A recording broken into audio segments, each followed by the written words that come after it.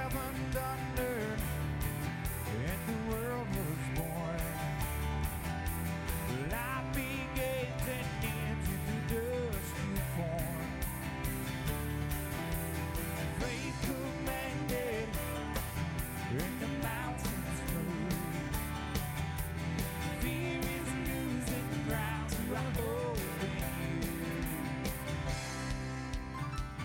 Unstoppable God, let your glory go on and on. Impossible things in your name they shall be done. Lord, you're worthy, worthy. The freedom conquered, all our chains undone. The sin defeated, Jesus is overcome. Mercy triumphed with the third day dawn.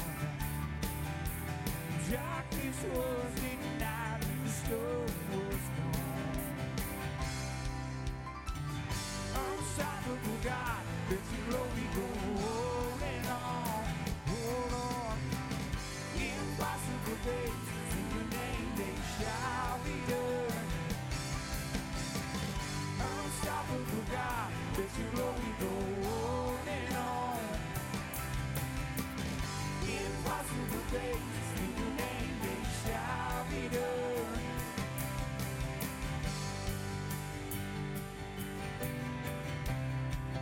Nothing is impossible with our God, amen?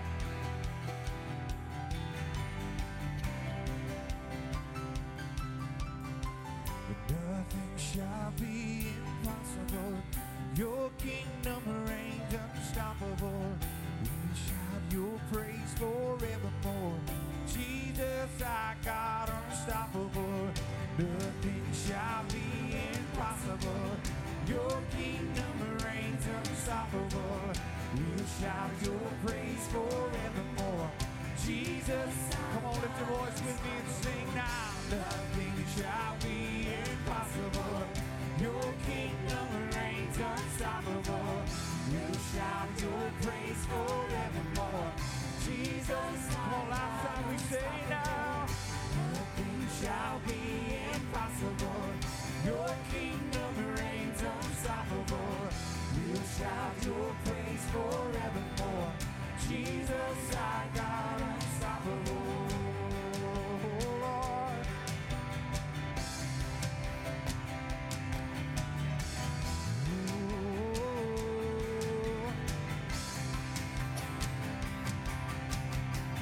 Unstoppable God, let your glory go on and on. Impossible days, in your name they shall be done. Unstoppable God, let your glory go on and on. Impossible days, in your name they shall be done.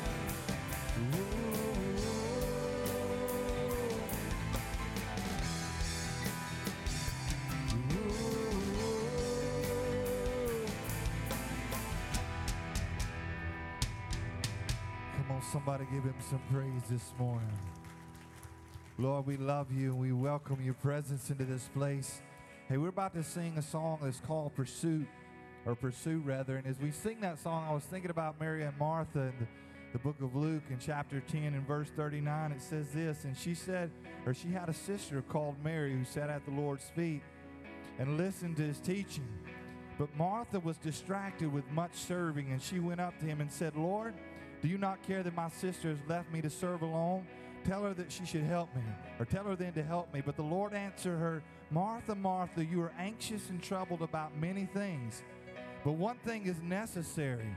Mary has chosen the good portion, which will not be taken away from her. And as we continue to worship this morning, I was thinking about that story, and I was just thinking about how Mary chose to pursue Christ. She pursued him by sitting at his feet, and Martha was busy about everything. So as we continue to worship, can we just lay our busyness and everything that we came through those doors with and fully, wholeheartedly pursue the Lord, because he's worthy, amen? Let's continue to worship. right, if you know these words, help them sing them out this morning. 'Cause I close my eyes to see my King and Majesty. 'Cause your grace compels my soul to love and draw it close.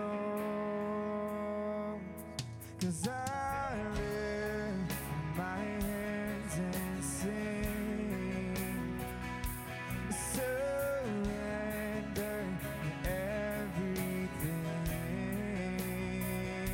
'Cause in you I know I'm found. My God, to you I bow, now and till forever. And Jesus, I surrender. Show me what I don't know. Oh, say I'm desperate, 'cause I'm desperate for your presence, longing to be with you.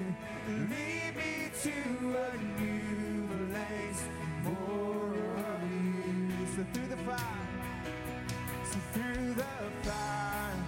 I'll persevere.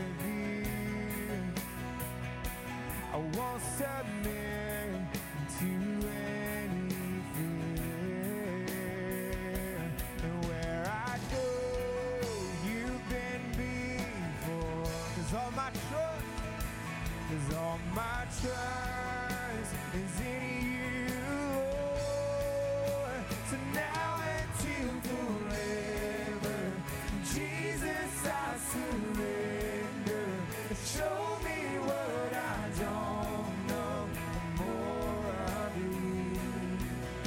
I'm desperate for your presence, longing to be with you. Lead me to a new place, more of you. So lead me to you. So lead me to you. Forever, Lord, I will pursue. I will pursue. You won my heart. Jesus, you're all that I want. All that I want. Oh, lead me to you. Forever, Lord, I will pursue. I will pursue. You won my heart. Jesus, you're all that I want. All that I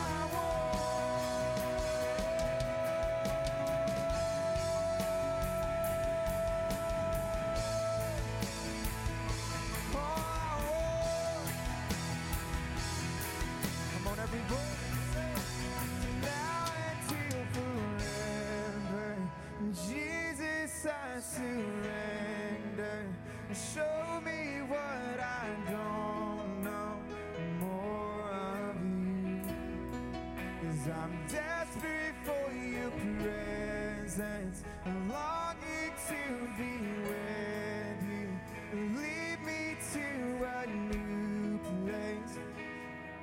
Come on, let me sing this over you this morning. So open my eyes, to open my eyes. Let me see more of your love, more of your love. And here I will wait, just for a glimpse of you, God. And I'll wait for you, God. So now until forever, and Jesus, I surrender. Show me what I don't know, more of you.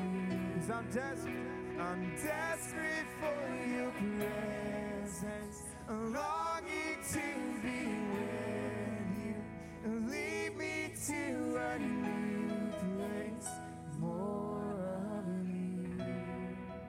is that your heart cry this morning? Lord, we want more of you. Need more of you, Lord.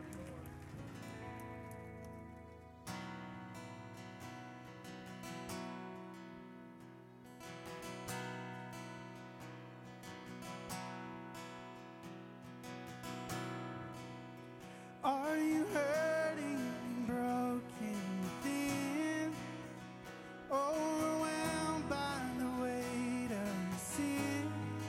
Jesus is calling. Have you come to the end of yourself? Do you thirst for a drink from the well? Jesus is calling.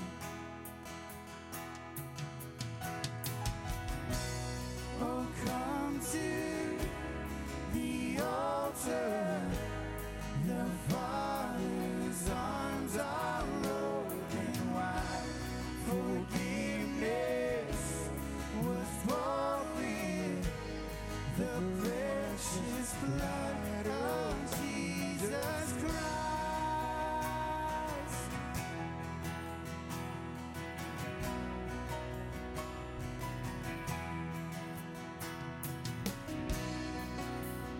Leave behind your regrets and mistakes. Come today, there's no reason to wait. Jesus is calling. Bring your sorrows and trade them for joy. From the ashes, a new life is born. Jesus is calling. Oh, come to the altar. The Father's arms are open wide. Forgiveness was bought with the precious blood of Jesus Christ. Oh, come to the altar. The Father's arms are open wide. Forgiveness was bought with the precious blood of Jesus Christ.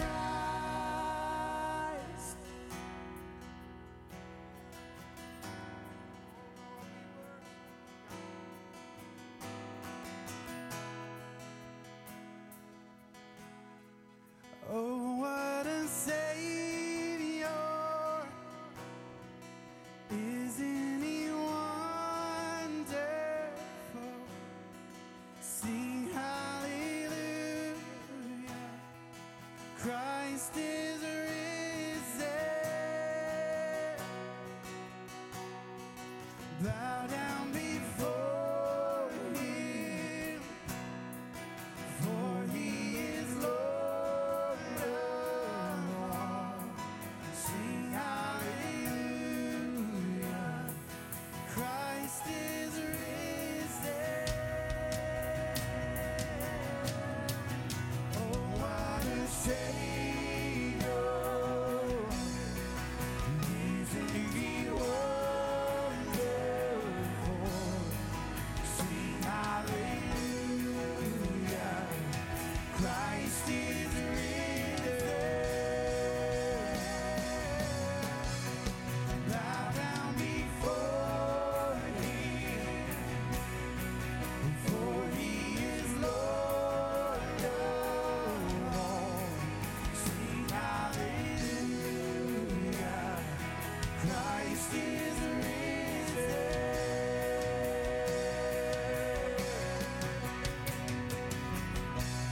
Oh, come to the altar. The Father's arms are open wide. Forgiveness was bought with the precious blood of Jesus Christ. Well, Lord, we come to your altar this morning.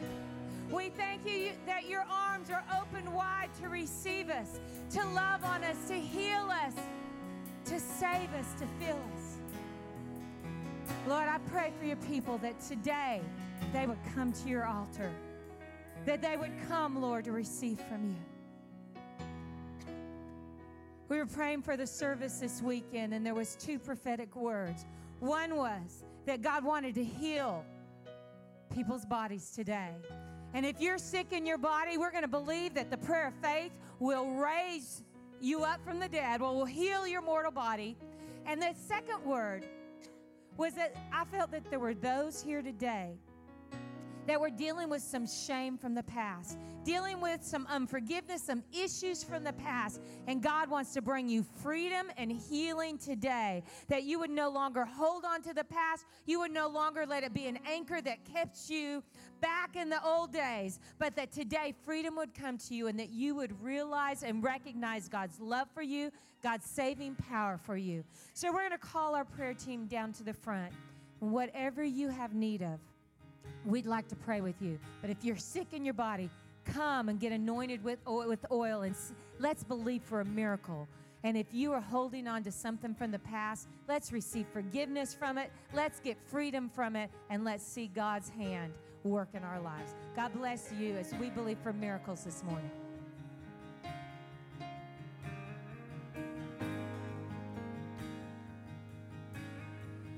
All things are passed away. Your love has stayed the same. Your constant grace remains the cornerstone. The things that we thought were dead are breathing in life again. You called your sun to shine on darkest night.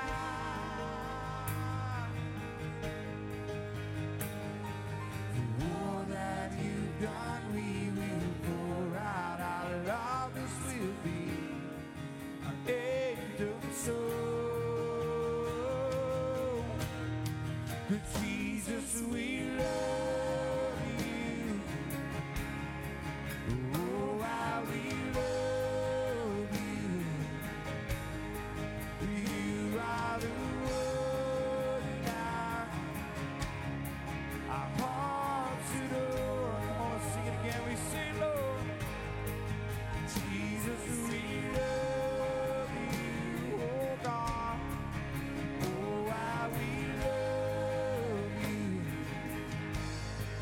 You are the one our hearts adore. The hopeless have found their home. The orphans now have a home. All that was lost has found its place in you. You lift our weary head. You make us strong instead. You took these rags and made us beautiful.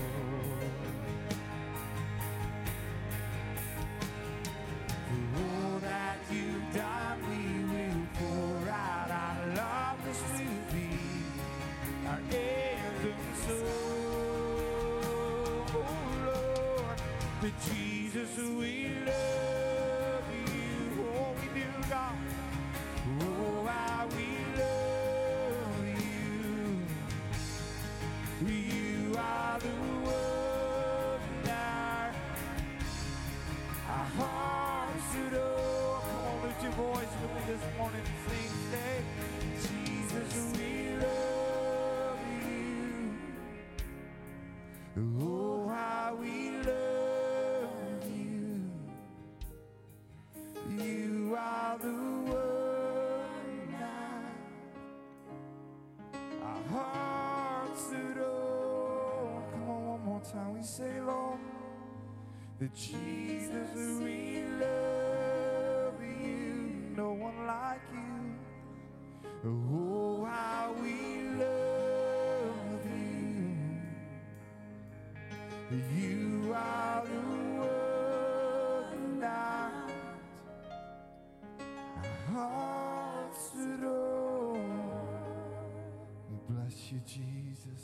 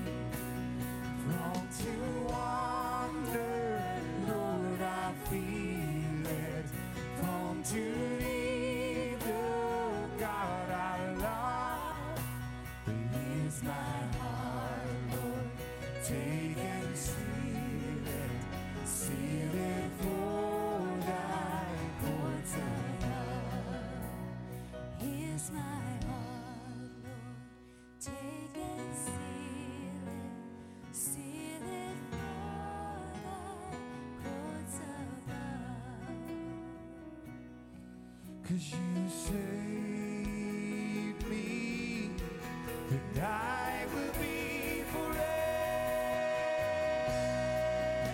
yours. You made me free to be forever yours, oh God. You saved me, oh God.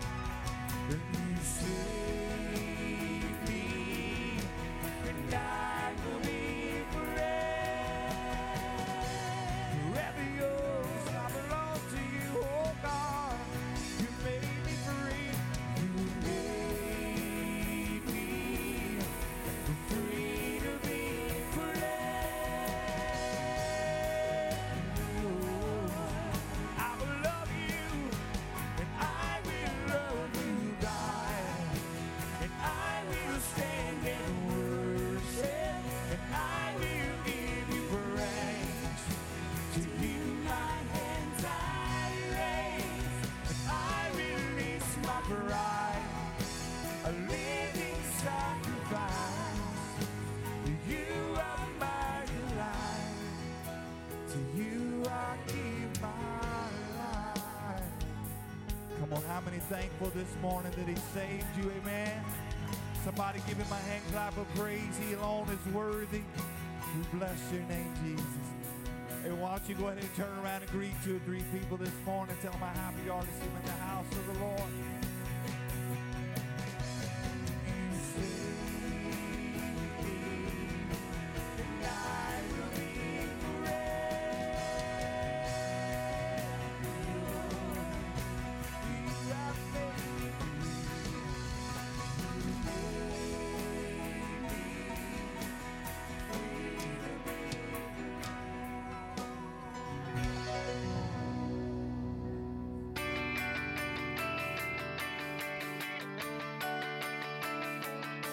Welcome to Church on the Rock. We are so glad you're here worshiping with us today.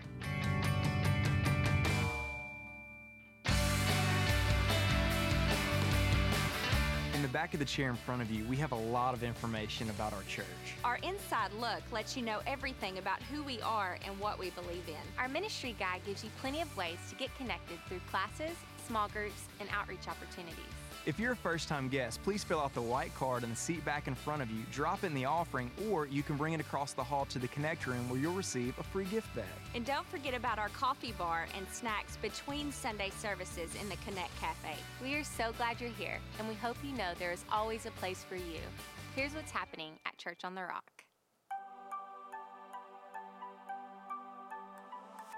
Breakthrough Prayer is this Sunday, September 18th from 6 to 7 p.m. Join us for a night of prayer and worship in the COTR Sanctuary.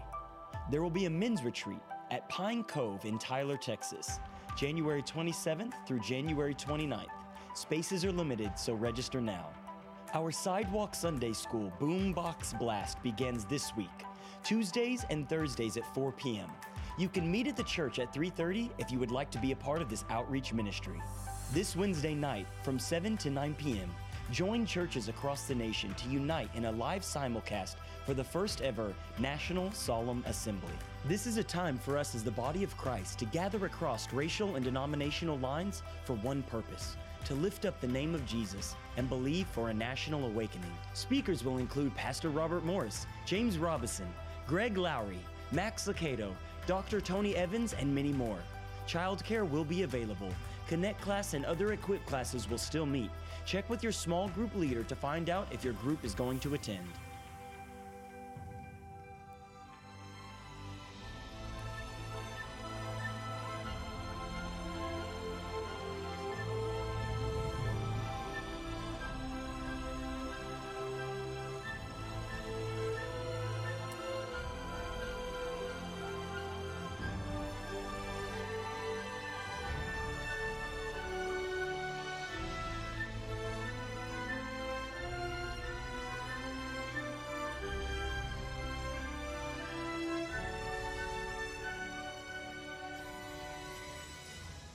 Well, good morning, everyone.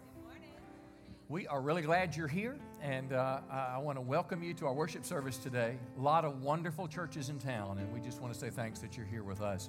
I want to take a minute to introduce some friends, missionary friends from India, the Titus family, Jameson and Johnson. Their dad, Dr. Titus, started a ministry 35 years ago. It was the first Church on the Rock sponsored as a group missions experience. They're in India, and they probably have more influence than any other missions group that we're involved with in the world today.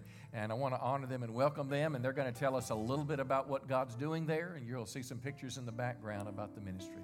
I want to thank you for your prayers and your support to our family. And we're celebrating our 35th ministry anniversary this year.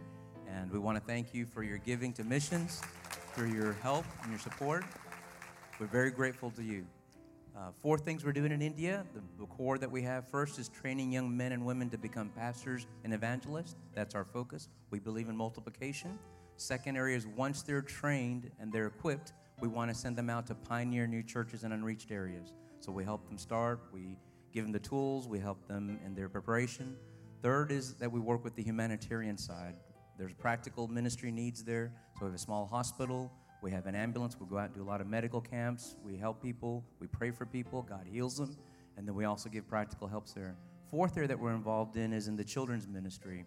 We're able to take the children off the streets of India, break that poverty cycle, give them a Christian education, give them an English medium education, and they're able to change India and become future leaders of India. This is your ministry. This is what you're praying for. This is what you're giving to your missions, and we're very grateful. We wanted to come and say thank you for all that you're doing. God bless you. Yeah, hang on.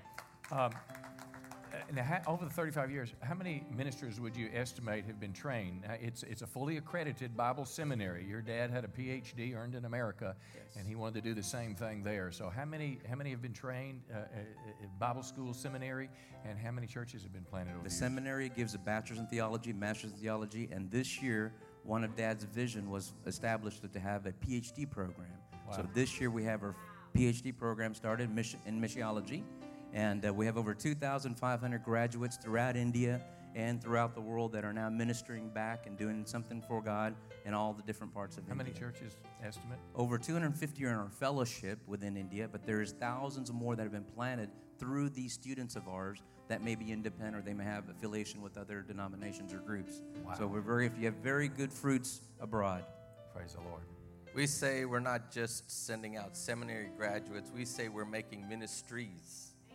Amen? Yeah. Many of our graduates do bigger and better than we do, and that's our practical principle that we've taught them. Do better and bigger than we are. And we follow Jesus' principle. It's do greater things, amen, in his name. And we thank God for your faithfulness. We love you for 35 years. You think about that. 35 years, God has been faithful. Every day, we have no debt. We have needs, but we have no debt. And as Pastor had shared, when this finances crosses the border, God's miracle, it multiplies every month. We have no one underwriting us, no one saying we're going to give you this much every month, just on a contract. It's faithful givers like you that have continuously supported us, but most of all, your prayers.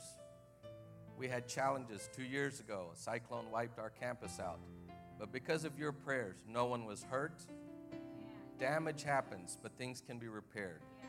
But we've cleaned up, we're moving on, and God is good.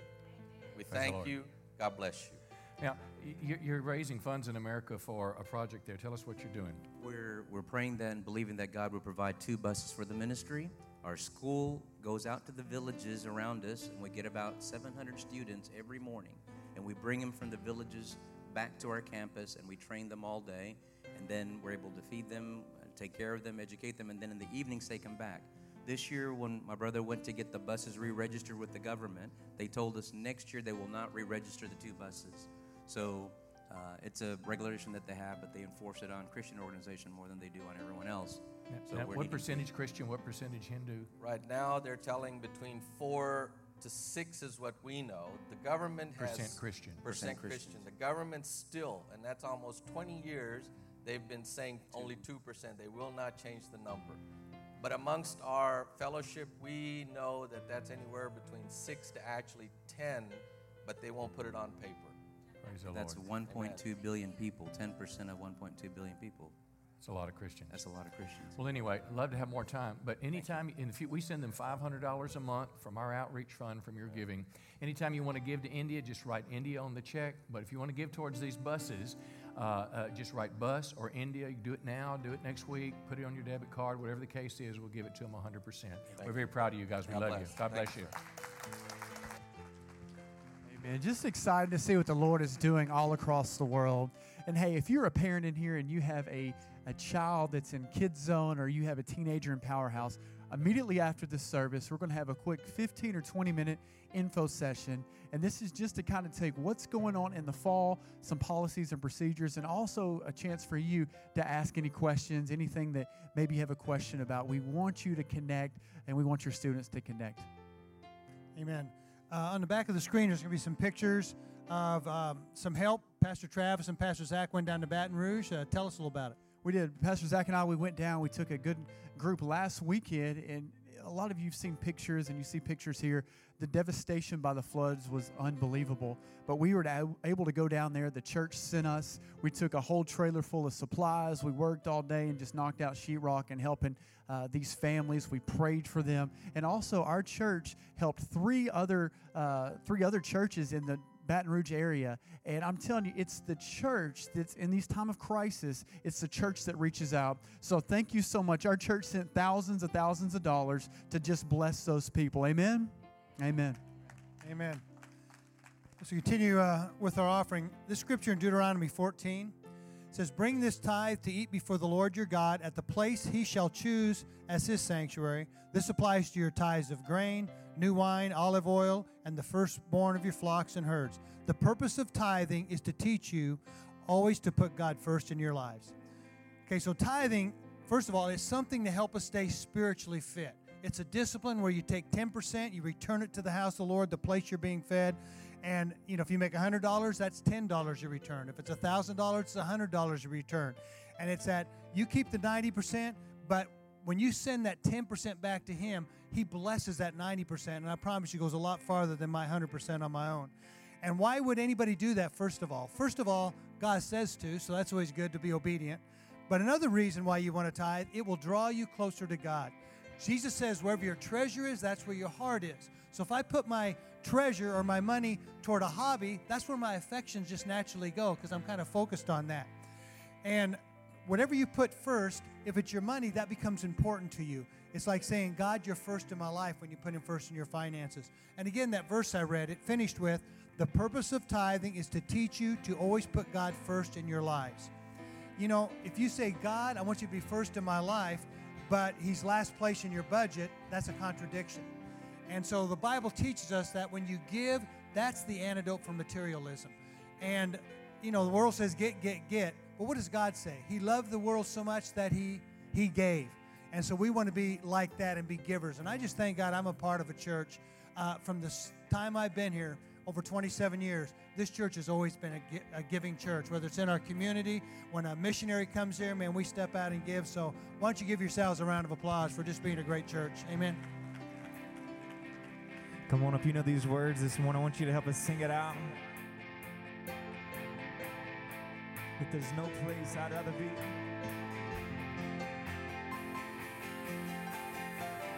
No place I'd rather be. There's no place I'd rather be. There's no place I'd rather be than here in your love, here in your love. No place I'd rather be. There's no place I'd rather be. There's no place I'd rather be than here in your love, here in your love. To set a fire down in my soul that I can't contain, that I can't control.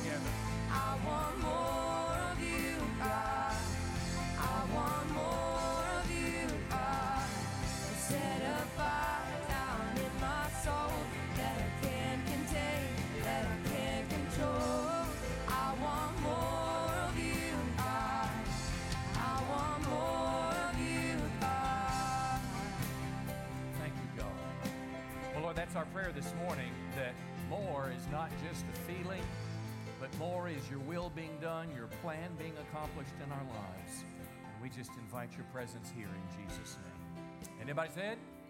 Amen. Hey, tell your neighbor, I'm glad I'm sitting by you today. And you may be seated. Well, the next few weeks, literally, we're going to be inundated by political talk. It's going to be everywhere. You'll get tired of it. You'll want to turn it off. But the bottom line, whoever the men and women we elect in November, they're going to affect us and our children and even our grandchildren for days ahead.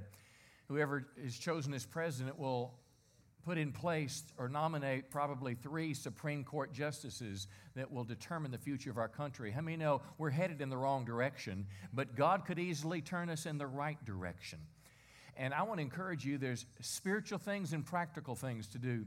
Spiritually, Wednesday night, we are going to be a part of a national telecast, a solemn assembly, with churches all across America that are simply praying in repentance for God to restore the nation. I want to encourage you that 7 to 9 right here in the sanctuary. But our classes will go on as normal schedule, the kids and youth and all that. But as soon as the class is over, you could come in here.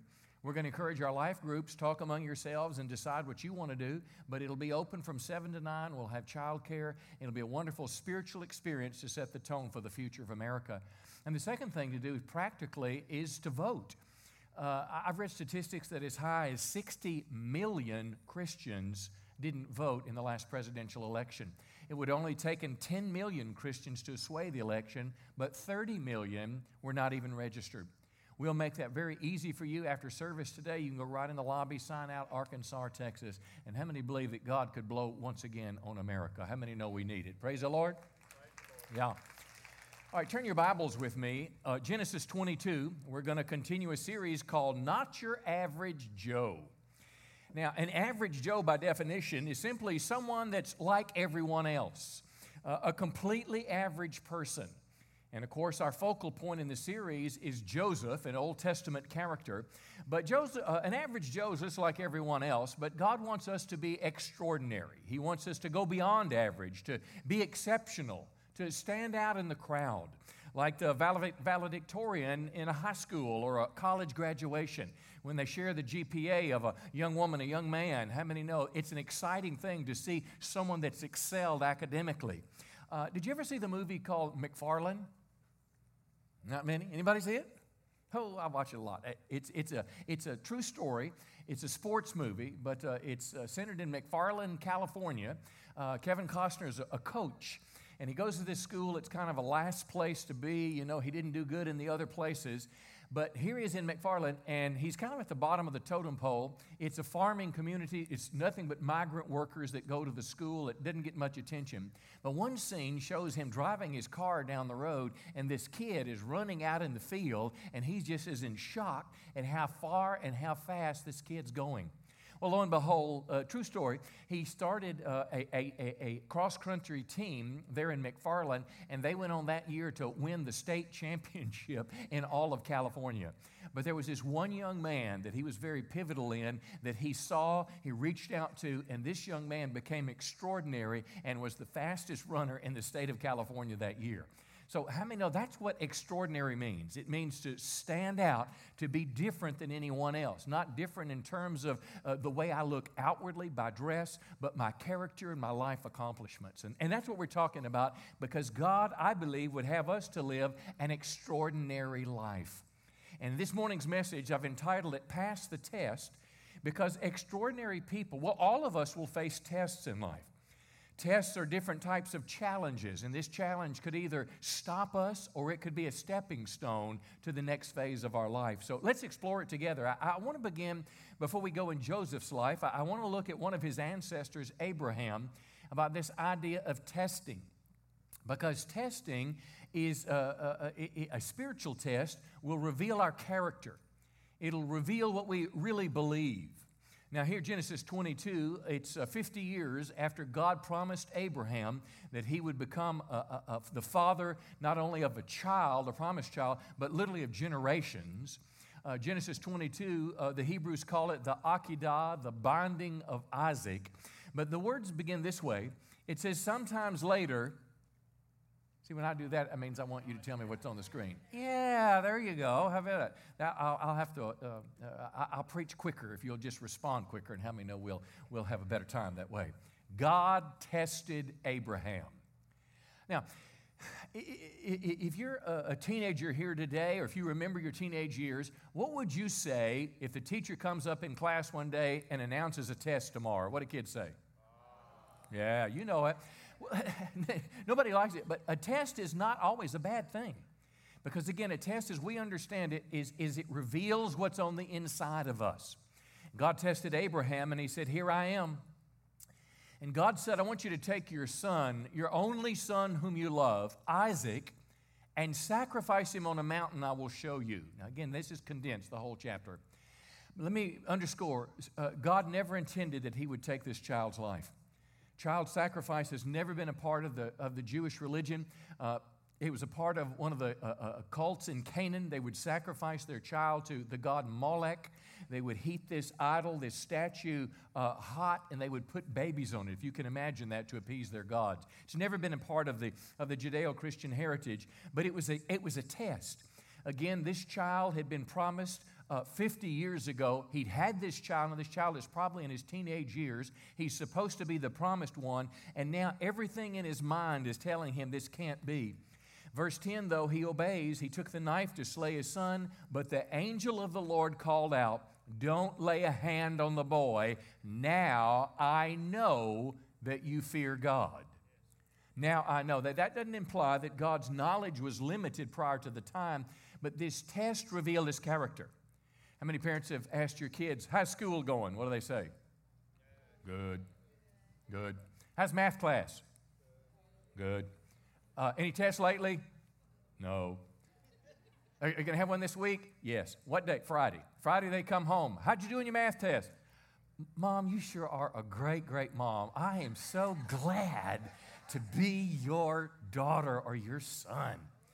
How'd you do in your math test? It's supposed to rain tomorrow. You know what? But I'm going to wash your car today anyway. How'd you do, babe? A 40.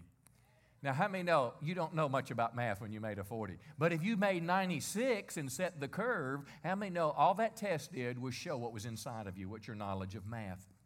That's what this did to Abraham. God said, I know you fear God. Because you've done this, I will surely bless you. Here's what's on the other side of the test. And through your offspring, all nations on earth will be blessed because you obeyed me. Again, a spiritual test reveals the nature of our character. It shows what we really believe.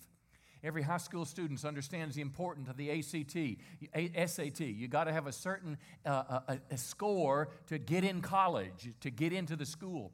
But a great example of this idea of a test, if you've seen the movie Courageous, it was a Christian film. And one of the characters in the film was a Hispanic man, and he was working at a factory. You could tell he had not been to America long, and he was working hard, walking to work, eager on the job. And his boss comes to him, and unbeknownst to him, he's looking for a supervisor, and he's, I think, the sixth one that was interviewed or something like that. But anyway, he asked the man if he wants the job. He said, yes, sir, I'd love to have the job. More money? Oh, yeah, I'd love to have it. But he shut the door. The owner looked at him and said, we have a problem sometimes. Sometimes the actual, what we ship out is not the same that the paperwork says. And periodically, I'll need you to just change the paperwork a little bit to make them match. He said, I want you to think about that tonight and tell me tomorrow if you're able to do that for me, and I'll make you the supervisor. Well, unbeknownst to the Hispanic man, it was a test. He goes home that night and he tells his wife, and she said, oh, honey, you can't lose your job. What will we do? How will we pay the bills? How will we survive? But the next morning he comes to work and he goes in the boss's office and he said, I am so honored that you would consider me for this job, but I cannot take this job because my heart, my conviction is that I must tell the truth. And all of a sudden, the owner of the company gets a big smile on his face. He looks at his partner standing there, and he extends his hand to him and says something like this. He said, I've interviewed 6 people, and you're the first honest person that's walked in my room. I'm happy to give you this job. We're going to pay you more money. Welcome to this new level of management. Well, unbeknownst to him, it was a test. It's not just to feel good, but so when we're talking about spiritual tests, this is what we're talking about this morning. They have the potential to be a stepping stone for promotion. Now, some tests, clearly, God tests us sometimes.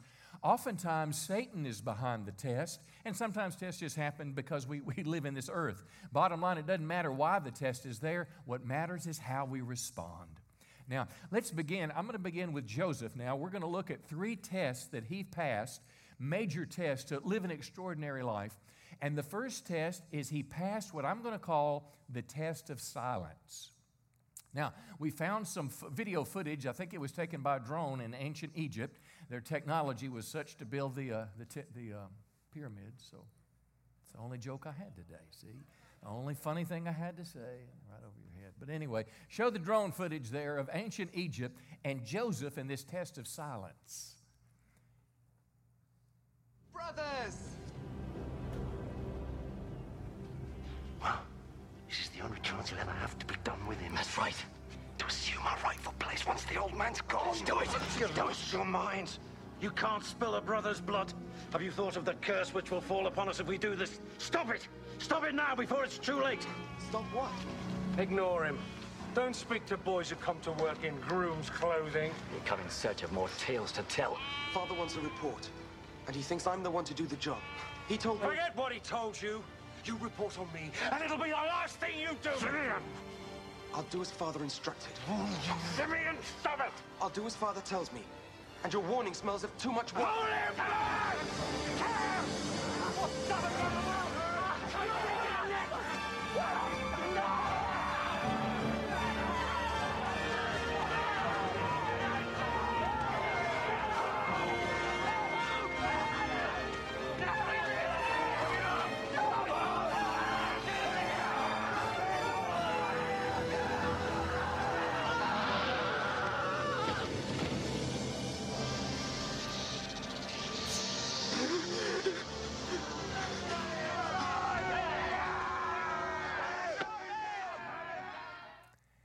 Not much love in that family, huh?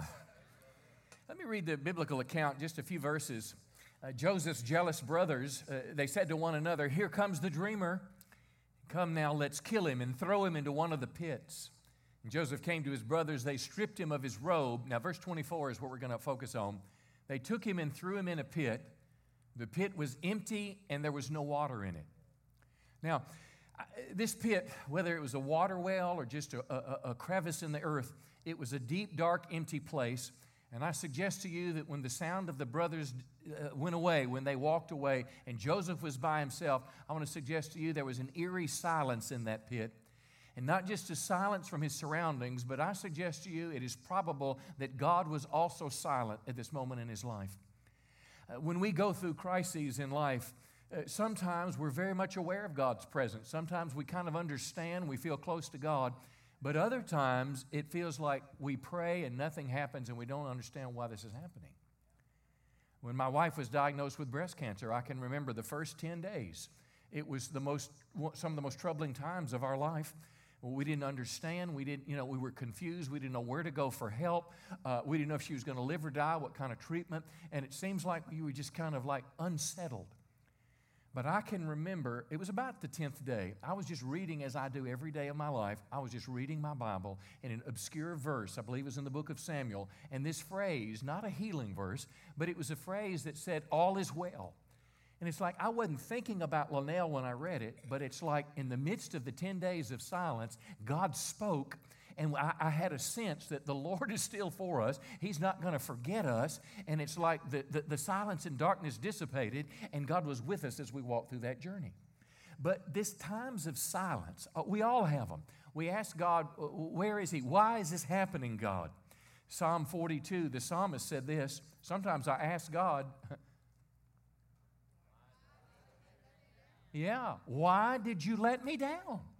Why am I walking around in tears? Anyone can say, I've been there before. Yeah. This question of why is tormenting. Most of the time it's unanswerable, but it's worse if you feel like God is silent. How many know you can ask God a question, but you can't make Him speak? I have a friend of mine, a good friend of mine. He's pastored a little longer than I have. Recently, his wife died about 2 weeks ago of brain cancer. Well, I want to tell you, he's trying to recover now. He's trying to heal, but he's in a test. And his church is in a test. Because how do we reconcile a good God and something bad happen to someone that's, supposed to be a good man, a preacher, somebody close to God? There's this kind of unspoken sense that we have that the closer to God, the less problems I'm going to have. The closer to God, the more favor I'm going to have. It's a feeling we have. We can see it biblically. My dad kind of believed this a number of years ago. I remember I went back to see him and having lunch with all his buddies. And after lunch, they would flip, and whoever lost the flip would have to pay the bill for everybody. And he's thinking, well, I got my preacher son with me today. Surely I'll win. Guess who lost that day? We can just live on the side of the promises of God's blessing and pretend like these why questions aren't there. But if we're honest with the whole Bible, we'll see that God is a good God. He blesses people. Come on. But oftentimes, there's a question of why. Abraham asked it before he had his child, before he had this final test. Abraham even tried to help God and have a child through a concubine. And this child Hagar was born, or Hagar had the baby. Ishmael was born, and Ishmael is the father of all of the Mediterranean, the Muslim people that are the not Jewish people. All the Arabs stem from Ishmael, as well as the sin in the cave when Lot was fleeing from Sodom and Gomorrah. So Abraham is responsible for the mess that's over there because he couldn't figure out why God wouldn't hurry up and answer his prayer. This silence is a test. It's easy to talk about it if you're not in it, but if it's been there for a while, it's a tough one. Job helps us with this. Job is a great example. We see the book of Job, and many scholars believe the whole book of Job is 3 or 4 years in the experience. But Job experienced this silence, but his faith kept him connected to God. Satan killed his children. You remember the story, stole all his wealth. And in the first chapter, before Job had any concept of what was happening, he said this, "The Lord gave me what I had. The Lord's taken it away. This is sovereignty. Praise the name of the Lord. And in all this, Job didn't sin by blaming God. And I want to tell you this, friends, the key to passing the test of silence is that we continue to believe God. Come on, we continue to pray. We do like Job did. We continue to praise God. We're not praising God because we're happy, but we're praising God, come on, because He is still good, because He is still in control, because God, come on, is the ultimate one that's in charge of the universe, and He's my Heavenly Father, and He's a good Heavenly Father, and He's not turned His back on me, so I'm going to give Him praise. Come on, the situation's not good, but God is good. Come on, give Him a good hand this morning. It is the test of silence that has taken many of us out. Here's a second test. It is about to become extraordinary, we've got to pass the test of temptation. The test of temptation. Let me show you another little, some video footage of Joseph and Potiphar's wife. The test of temptation.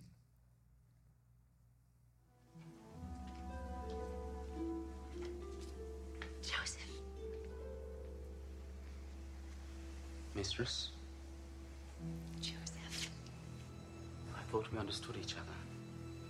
Oh, I understood you, but I think you misjudged me. So, I've decided to give you a second chance. Stop! Joseph.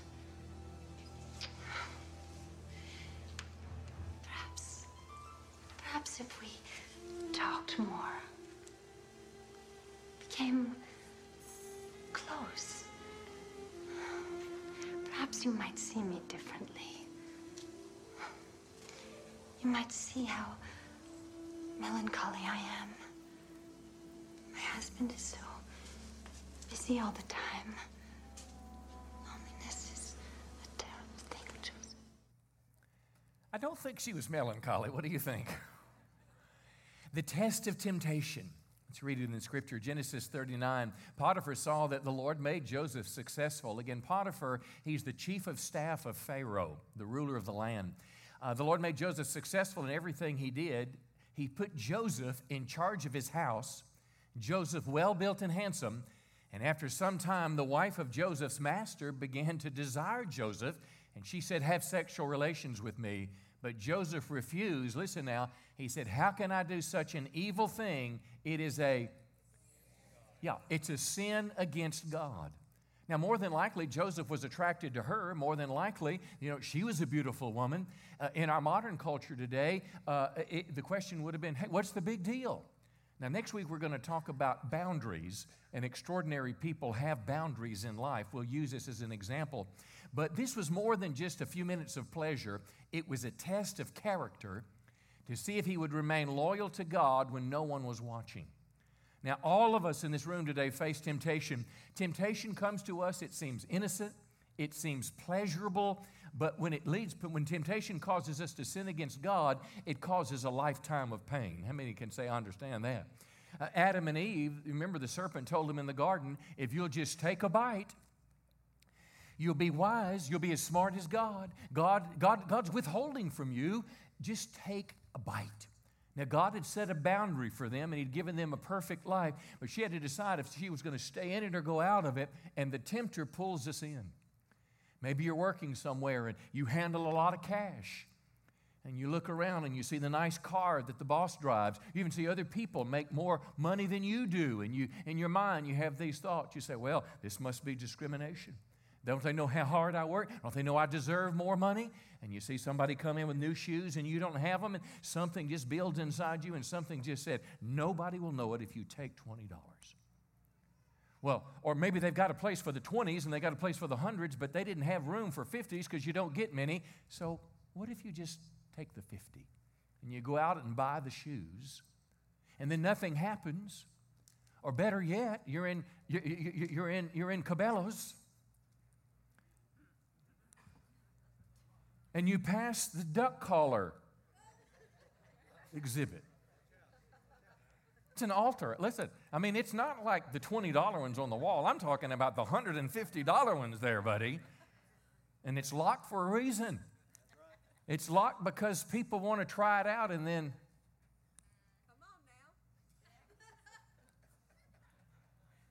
I need to change the subject. Temptation is never as good as it promises to be. It'll always promise you happiness, but in the end, it'll bring you pain. It might go on for years, but it'll get you. Here's a promise. 1 Corinthians chapter 10. It says the temptations in your life are no different from what others experience. Listen to the promise. It says, God is faithful. In the midst of this pull, God is faithful. He will not allow the temptation to be more than you can stand. Now, that's true or it's false. I mean, believe that's true. So as intense as the pull is, whether it's money, whether it's sexual, whether it's, you're doing office, whatever it may be that you're trying to get something, God won't allow the temptation to be more than you can stand. But when you're tempted, He will show you a way out. The ESV, English Standard Version, says a way of escape so you can endure it. And that's what we saw Joseph did. When Joseph walked away, what he was doing is he was walking away from the temptation because he didn't want to sin against God. Come on, because it would bring destruction in his life. And I want to tell you, friends, you and I experience temptation every day of our lives. It is a temptation not to listen, you can be just reading something on the internet and all of a sudden some seductive person has walked across the page. And it just tries to pull you into its trap. And my friend, I want to tell you, the devil is behind it, just like he was behind what happened in the Garden of Eden. But how many know there's a good God that says, I'll provide a way of escape if you'll just ask me and you look for it. Come on, give the Lord a good hand today. I want to do this before we go to the next point. I felt the Lord speak to me yesterday through a word of knowledge that we needed to take just a moment now and just ask the Lord before we forget about this, because some of us are being set up right now, and the devil's trying to pull you and take away the good thing and make you fail the test. Could we just bow our head just a moment and nobody looking around, but for just in a moment of time, how many know I need to call this temptation thing an enemy and not a friend? And as long as it's something that still it seems to be pleasurable and it's good and nobody will know, I'm being set up on a slippery slope. But the minute I say, this is not my friend, this is an enemy, this is going to destroy me, and I'm not going to do this. I'm going to keep my vows to my wife. I'm going to keep my vows of purity. I'm going to keep my vows of honesty and integrity. And I don't care. Other people may tell me everybody else signs the form. That's just what we do around the office. We get more money. It's government. They're never going to find out. Listen, friends, if the Holy Spirit has put His finger on something in your life that you're struggling with right now, and you simply want to say, Lord, I want you to show me the way of escape and give me the grace to go through it. Just slip up your hand right now. Nobody looking around, nobody's business. But I want you to just reach out to God. That's right. Nobody looking around. Even if you just kind of wave your fingers or something. Somehow, simply to agree with the Holy Spirit right now. Now, Lord, for all of us, I just want to pray that you would help us find the way of escape. You said it was there, and I pray that you would help us have the courage to walk away from that thing just like Joseph did in Jesus' name. Come on, somebody say praise the Lord. Let me look at the third test, and it's a very different type of test. The first test of silence is one, the test of temptation. But this third one is extraordinary people pass the test of success. Now, let's stay with this one. The test of success, Genesis chapter 41. Contextually, Joseph now has interpreted Pharaoh's dreams. He's still a slave. He's still in prison. But he got out of prison, and he's interpreted Pharaoh's dream about the future. And then Scripture says, Pharaoh says to Joseph, since God has revealed the meaning of the dreams to you, clearly no one else is as intelligent or wise as you are. Listen to this. And Pharaoh said to Joseph, I hereby put you in charge of the entire land of Egypt. Now, how would you like for someone to say to you, I put you in charge of the Architects? We could fix things, huh? I mean, with no Congress and no commissioners and none of I put you in charge. And how many know a dictator could do that? He's the second in charge, the vice president. And listen to this. He dresses him up in fine linen clothing and a huge gold chain around his neck. And I guarantee you that wasn't bling that they got for $5.99. A huge gold chain around his neck, and wherever Joseph went, listen, the command was shouted, kneel down. You're not a slave anymore. You're Mr. Joseph. And whenever you come in the room, people stand up. Something is different about you. Maybe we showed some pictures of him. But just like this, he's been promoted. And I'll suggest to you, this is a different type of test. When you're a slave in prison, how many know you're desperate just to struggle to survive, and you'll pray about everything? Maybe you can relate to this. How many know when there's more bills at the end of the month than money, when you started a new venture and it's not going the right way and you feel pressures in your life, how many know it's easy to be humble and seek after God? You know that if you don't come up with the payment and they're going to take your vehicle away, you get pretty serious about praying. You depend on God in times of struggle. But this is a different type of test. It is the test of success. It involves pride. It involves a feeling of, I'm self-sufficient now. I don't need anybody's help. I'm the smartest one. I'm the one that people go to for answers. It has the potential to where you can misuse power. Because they call you sir, because they call you ma'am, you can manipulate people, you can throw people away at will, you can treat people like dirt and they can't do anything about it because now the test of success is in place. You sign their check. You have independence. If you're not careful, you can take credit for what God has done. And this is all across our society. This is the business woman who reaches through the competitive edge, and now she's kind of at the top of the totem pole. It can be someone that's a professional. You could be a world-class surgeon. You were once one of the interns, and now you're the person that everybody looks to, and everybody hangs on your word. It could be the head of the quality assurance department at Cooper Tire. It's the person that decides whether or not this batch of tires goes out. They decide whether or not we're going to stay in the union. They decide whether they're going to determine people's future. Come on, how many know there's power behind that voice?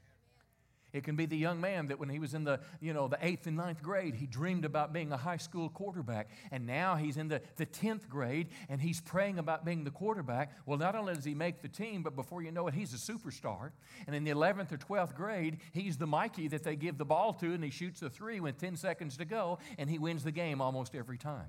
Something happens with the test of success. When we come to a place in life where we don't have to look at the budget, we just buy it because we want it. Now, how many know success is a wonderful thing? We all aspire to it. The Bible talks about success. Joshua 1:8 says, if you follow God's word, he told Joshua, and do what I say, I'll make you to be successful. But I want to tell you, there is an inherent test in success that has the potential to destroy our life. I had somewhat of an arm-length friend several years ago. He was a pastor. 30 years ago, he was pastoring a church, literally 10,000 members in it. And somebody asked me today, recently, about a week ago, whatever happened to him, and today he didn't even pastor a church. Something can happen to us. I asked a mutual friend that knew the story kind of behind the scenes, and here's what he said, very smart man. He said, well, I'll tell you what happened. The air gets thinner the higher you go up the mountain. Now, if you've ever climbed a mountain, it's called altitude sickness. You get dizzy. Not as much oxygen in the air. You don't think clearly. And what he was saying to me is this preacher man became successful. He lost something. He lost his dependence on God. He lost his humility. He began to listen to the wrong people. It began to become more important what was the name inside of his suit, how much his shoes cost, come on, than how many minutes or hours he spent in prayer. But it's not just the preacher, it's all of us. The test of success is what we all strive for and we all hope for. It's the blessing of the Lord. Scripture says the blessing of the Lord makes rich and adds no sorrow. But somehow we can shift focus. As we climb the mountain of success, money can turn our heads from God. Power and influence can make us think too highly of ourselves. Here's a great example, King Nebuchadnezzar. It's Daniel chapter 4. He was a pagan man that God had exalted to a position so he could be strategically used to advance God's purposes. But here's what he did. He built this great city, Babylon, and he said, look at this great city of Babylon. By my own mighty power, I have built this beautiful city. Now, this is not in any way to take away from personal effort. Because listen, friend, you're not going to be successful in life if you don't work. You're not going to be successful if you don't pay the price, if you don't have character. Come on now. If you don't go to school, if you don't get the education, you've got to do your part. But it's like a bird's wings. You got God's part and your part. God's not going to do it if we don't. But if we think this is going to happen without God, that's when we get in trouble. There was a political kind of it was a controversy a while back, and it was basically where we had some politicians saying, you didn't build that. And they were talking about your personal business and how government helps and roads and all those things. I'm not in any way diminishing the effort that you and I put forth to become successful. But what I'm saying is this, let's never get to the place where we think that we're making it fly. I built it by my power. I built the city, my residence, to display my majestic splendor. And all of a sudden a voice called down from heaven. It said, you're no longer ruler of this kingdom. You're going to live in fields with wild animals until you learn that the Most High rules over the kingdoms of the world, and He gives it to anyone He chooses. I mean, God could take anyone and put in the pulpit of this church. He didn't have to have me. He could take anyone to do what you do. There's something about humility that helps us. There's an antidote for altitude sickness that will keep us from becoming proud when we're successful, and the Bible calls it humility.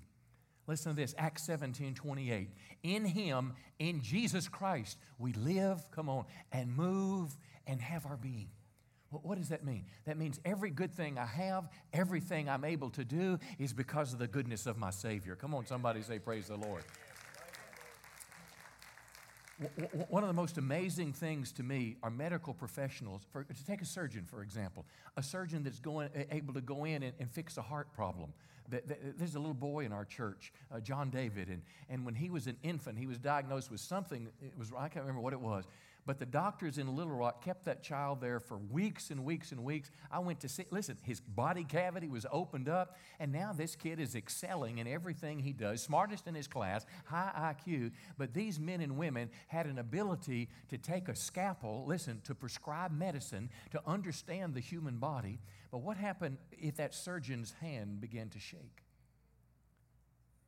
You ever had your hand shake and you can't stop it? What would happen if you lost your eyesight? Even though you have the aid of some magnifying potential, what would happen if you lost your eyesight? Or you lost your ability, the dexterity in your hands, or even the next breath that we breathe? And this is the point in all of this. The higher up we go, the more money we make. Let's never forget that God is the one behind it, because it is the test of success that I'm dealing with, and it was the test of success that Joseph was able to pass, and God used him in an extraordinary way to do what God promised He would do when he was a young boy of 17. Come on, give the Lord a good hand today. He's worthy of praise. I want to close with this, and it's this statement: whenever we're tested, Satan tries to make us fail that test. Now, as I said earlier, Genesis 22, we know that God tests people. We know sometimes Satan, in Job's case, is behind it. Sometimes, just our own being human beings, sometimes we make mistakes. But it doesn't matter why it's happening. Here's something that I have learned from experience. Shortly after Linnell had her bout with cancer, and praise God, she saw her oncologist a couple weeks ago, and she's cancer-free. So I rejoice with that. But shortly after she got better, I had a little breakdown. I was having panic attacks. I didn't understand what was going on in my body. It's like I had pushed myself for so many years, and my body was just saying, you're not going to be able to do that anymore. There was a real physical thing going on inside of me that the doctors somewhat understood, but a pill couldn't fix. Come on, thank God for the pills, but sometimes they're not enough. The counselor helped me, but I didn't have the willpower and the ability to just do what they said. And it became spiritual. And here's where the spiritual thing came in. I'm off. I took a couple months off. And as I'm in the midst of a sabbatical, Satan whispers in my ear, you're not going to be able to preach your son's wedding in 2 months. And every day I'd just be thinking, am I going to be able? I couldn't do it today. I'd hear this voice that would say, you're not going to ever be able to return to the pulpit. You're going to have another career. You're going to lose your house. See, attacks somehow open a door or a window and it becomes spiritual. Here's what the scripture says, how we respond when Satan comes against us. Ephesians 6:11. Our struggle is not against flesh and blood, but against what? The powers of this dark world and against the spiritual forces of evil in the heavenly realms. And then he gives us a picture of a Roman soldier. Put on the full armor of God, so when the day of evil comes, this is the test, you may be able to do what? Stand your ground. Now, picture that Roman soldier girt in all of his armor, standing there with shield and sword, ready for the attack. You remember when you used to play football and you knew somebody was coming at you? You know, you'd put your feet right and you'd get ready, and us skinny guys would just kind of have to get a little lower, but you would step into it. You would stand. But then he says it again. Stand your ground, and after you've done everything, do what? He says, think about the test. Stand firm the third time, and there's even a fourth time where he uses this word, stand, stand, stand, stand. And what does it mean? To stand, by definition, means be steady in your faith and don't waver. And then he talks about the armor of God, about truth, righteousness, the gospel, faith, salvation, the word of God, and prayer. All types of adornment for defense and for offense. Be steady in your faith and don't waver. And that's the word of the Lord to you today. When you are in a trial in any fashion, when your faith is being tested, you got to hunker down, come on, and you've got to fight it. If it's coming out and you can see it, you've got something. I couldn't see anything. I would be assaulted in my mind from the time I woke up in the morning to the time I went to bed at night. The only reprieve I got is when I was asleep, and thank God I slept well. But I'm telling you, I had to learn to realize that the battle was in my mind. And the Bible says that I had to take authority. I had to cast down vain arguments and every thought that's against the knowledge of God. I literally had scriptures that I would write down every day, and I would stand on the word, and I couldn't trust my feelings. My feelings were lying to me, and I had to believe that God was for me and God was not against me. And even though, listen, I didn't feel I was going to be able to be back in the pulpit, I had to believe God. I got out of bed one morning, and I remember it was just like there was a voice, and it was so profound, it almost looked around the room, but it wasn't. But it was the voice of the Lord in my spirit. And it said this, when you've returned to me, strengthen your brethren. And what it said to me is it said, when you come back to a place of capacity, then you use what's happened to you to be able to help other people. And what that did, that gave me a hope. Come on. That gave me a hope. It's like a life preserver in the midst of the ocean, in the midst of a pond, and you cannot swim. It gave me something to hold on to. And I want to tell you, God is a good God. And I'm standing before you today telling you that the test may be difficult, but God is greater. And if God be for us, who can be against us? Come on, give him one more praise today. I'm done this morning. Why don't we stand to our feet and we want to have a closing prayer this morning. I'm so glad you came today. It was good this morning, wasn't it? Hey, you know, we've got more room on Sunday first service and Saturday night. And I want to encourage you as our worship teams come in, if you're a parent, any age child in the church, infant all the way to teenager, stay with us about 10 or 15 minutes after church. We want to have a little talk to you about some things, about what we're doing for your kids. If you hadn't registered to vote, do that on the way out. Arkansas and Texas. You know, tonight, 6 o'clock, our prayer time. That big thing Wednesday at 7 to 9 right here is Solemn Assembly for America. But all that aside just a second, can you just do this with me just a minute? Let's just put all that aside. Put the restaurant aside just a second, wherever you're going. And could we make just a couple minutes for a God moment? You see, it's one thing that the Bible says, don't just be a hearer of the word, but be what? Be a doer. I want to encourage you to act on what God has said to you today. Something that you feel within my voice, the Holy Spirit was speaking to you. I want you to say yes to the Lord. If you're here today and you'd like for someone to pray for you, we'd be honored to pray for you. Maybe you're in the test of silence right now. We want to pray with you. It could be temptation. It could be the test of success. It could be something, whatever it is. But if you just feel a need to connect with God, we'd be honored to pray for you for just a moment right after the service. But the most important thing we'd like to pray about is your personal walk with God. Maybe you're here today and you say, Pastor, my big problem is I'm just not right with God. I've been there. I was raised in church, but how many know going to church doesn't make you a Christian? You know, it's a good thing. You can read your Bible and still not go to heaven. What makes you a Christian is when you receive Christ as your Savior. What makes you a Christian is when you walk away from your past and start walking to Jesus. It's when you turn your heart to follow Him. I'm glad my mom made me go to church, but I'm telling you, friends, I had to make a decision at 19 years of age that the life I'd been living was not the life I wanted to live.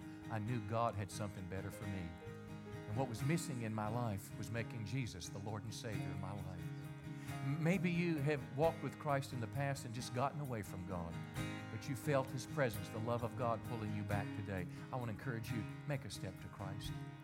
We're going to sing one last song and then dismiss. And in just a moment, our prayer team is going to come to the front. And if you want prayer for anything, you just come. But if you want to commit your life to Christ, meet someone over here at this cross on your right. And I promise you, you do your part to come to Christ. He'll do His part to give you the life that He created you to live. Let's begin to sing right now. Our prayer team is making their way to the front. They're going to come and they're going to be here for you. If you want prayer for anything, just slip out of your chair. Someone will be here for you.